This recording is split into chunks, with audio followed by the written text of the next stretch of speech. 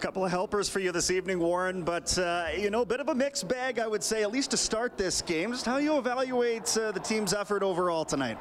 Yeah, I think it was a little bit of an up and down game, but, credit to our guys, we stuck with it, and, I thought that third period, we shut it down in the end, and we got the 2 points. And really in the second period is where we saw, obviously, things changed. Was something said in the room? How did you guys sort of hone in and really end up playing an Oilers brand of hockey there? Yeah, I think we weren't satisfied with the first period there, and, we knew as a group we needed to play better, and, I thought we were just playing a lot quicker, and, guys were rolling in the second there.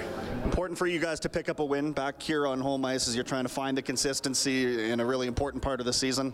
Yeah, for sure. I think the points coming down the stretch is huge too, right? We want to get as many points as we can to get up in the standings, and it's great to get a win at home. Warren, thanks. Thanks. Guys?